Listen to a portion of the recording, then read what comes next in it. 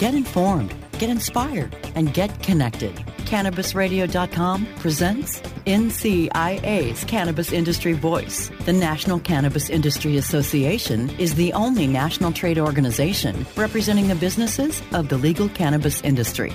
NCIA's Cannabis Industry Voice covers a range of topics, including the rapidly evolving political and policy changes that affect our industry, news and events of importance to cannabis professionals, and features on companies, individuals, and campaigns at the cutting edge of the cannabis industry. NCIA's Cannabis Industry Voice begins now. All right, we're at the Northeast Cannabis Business Conference in Boston, and the NCIA podcast studio is right here on the expo floor. So that means I get to talk to a lot of people in one day. My next guest is Ashley Boucher from Quality Control Analytics. Welcome to my booth. Hi, thank you for having me. Absolutely. So as NCIA's 10-year anniversary as an organization is this year, huzzah, it's 2020, it's a big deal. We were founded in 2010, which is even 4 years before adult use laws rolled out in Colorado and Washington State. Both states looked very different when that happened. So there's a lot to reflect on in how far we've come and all the challenges and the ups and the downs and the excitement and the lessons learned along the way, too.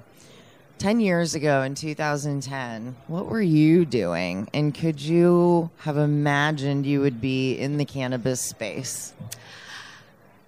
10 years ago, I was 21 and pregnant with my first daughter. And I was living in a basement in my at the time boyfriend, now my husband's basement, in his grandmother's house. I was very scared, and I was like, what am I gonna do? And 10 years later, I am now the first accredited responsible vendor trainer in the state of Massachusetts.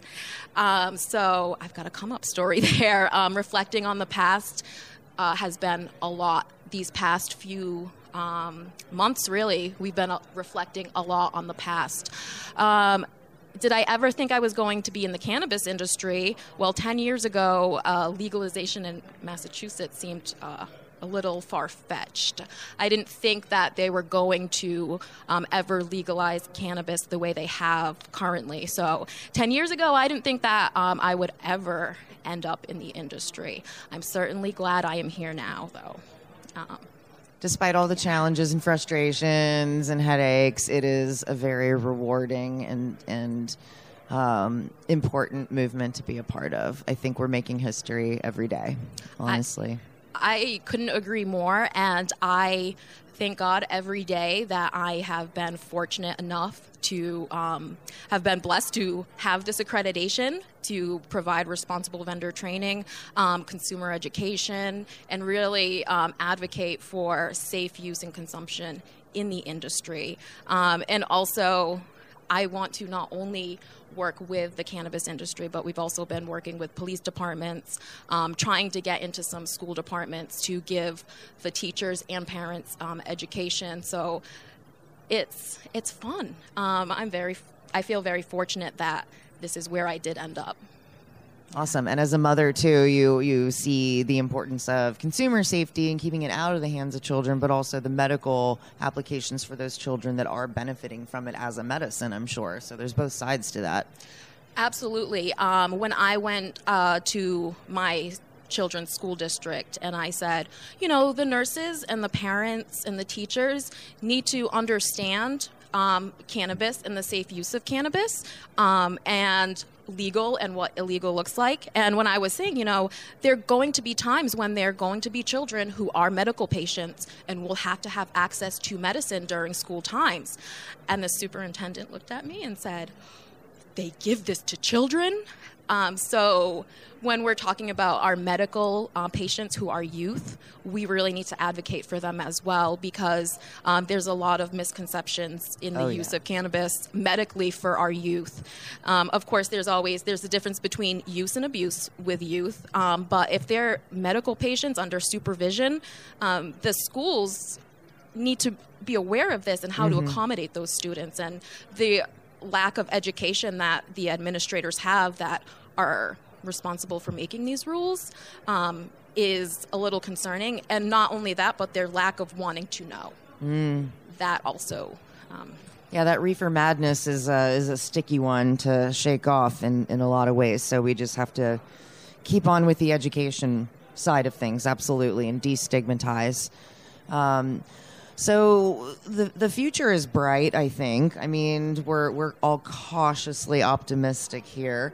It's quite a road. It's quite a journey to legalization, whether we're talking medical or adult use, or hemp for that matter. Where do you see, after having seen what you've seen, where do you see 10 years from now into the future our industry? I see in 10 years to the future a beautiful industry. I am not cautiously optimistic. I'm just completely optimistic. All in. All in. I love it.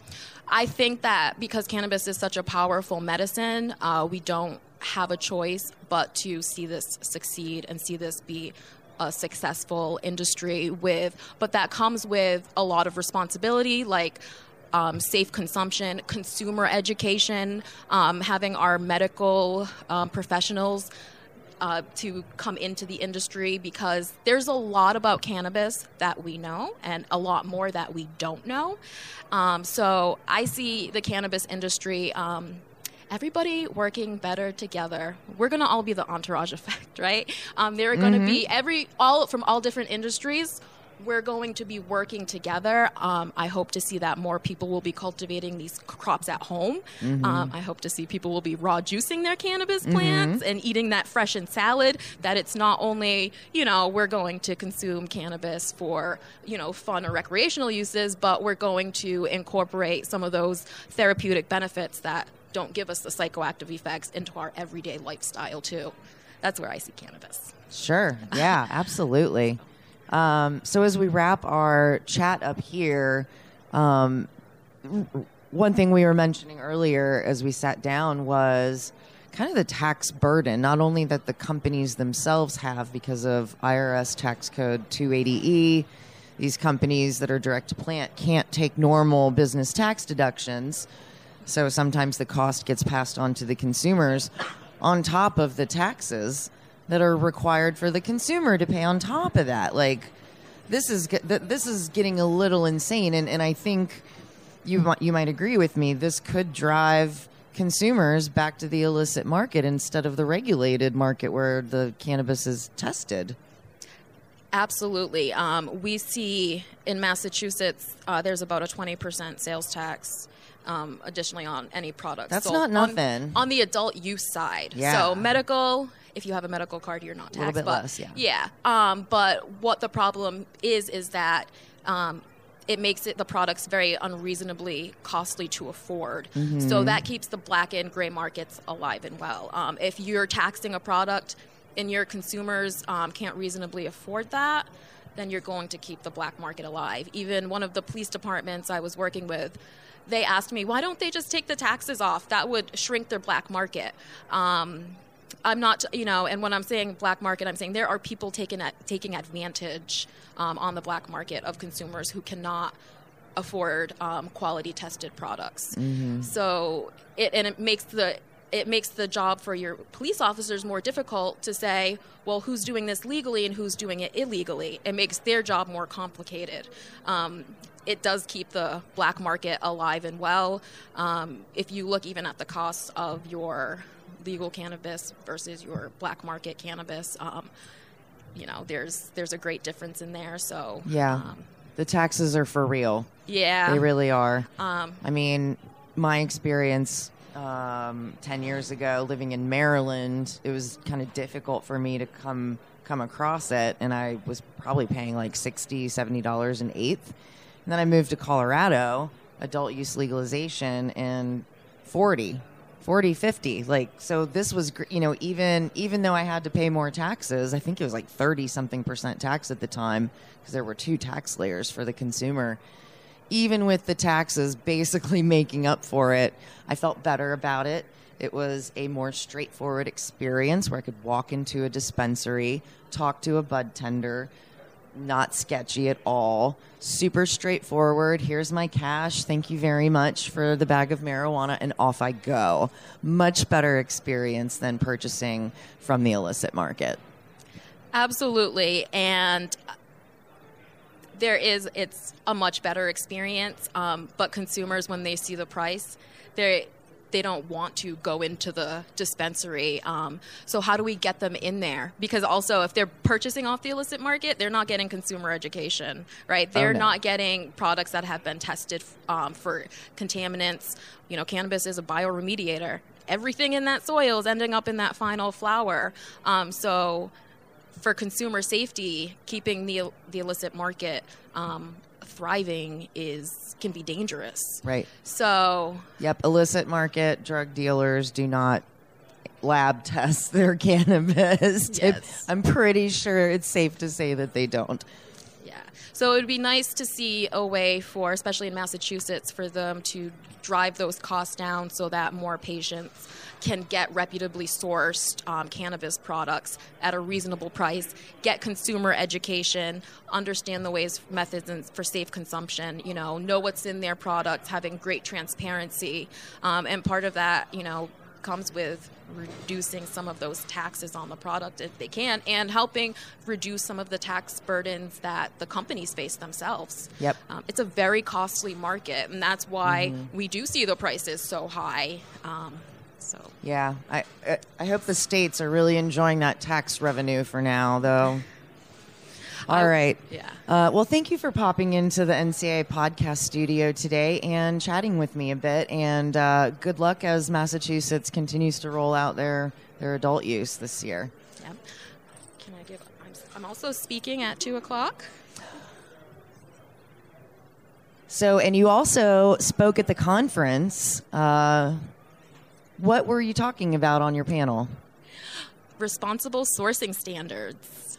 I spoke about responsible sourcing standards and how if we have transparent ways to source our products that we're adding into our final cannabis product and anything that's being added into the soils for nutrients in those cultivating processes, when you know what you're putting in there, when you know how to track all those lots, and when you can have direct communications with the suppliers for those products, then you can help to mitigate the risk of introducing unintentional hazards into your supply chain.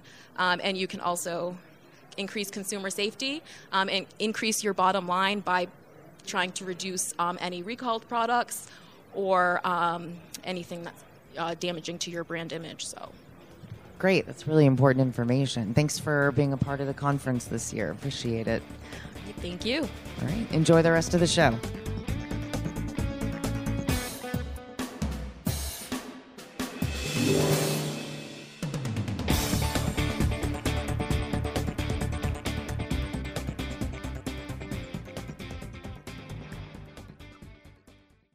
The opinions expressed on this CannabisRadio.com program are those of the guests and hosts and do not necessarily reflect those of the staff and management of CannabisRadio.com. Any rebroadcast or redistribution without proper consent of CannabisRadio.com is prohibited.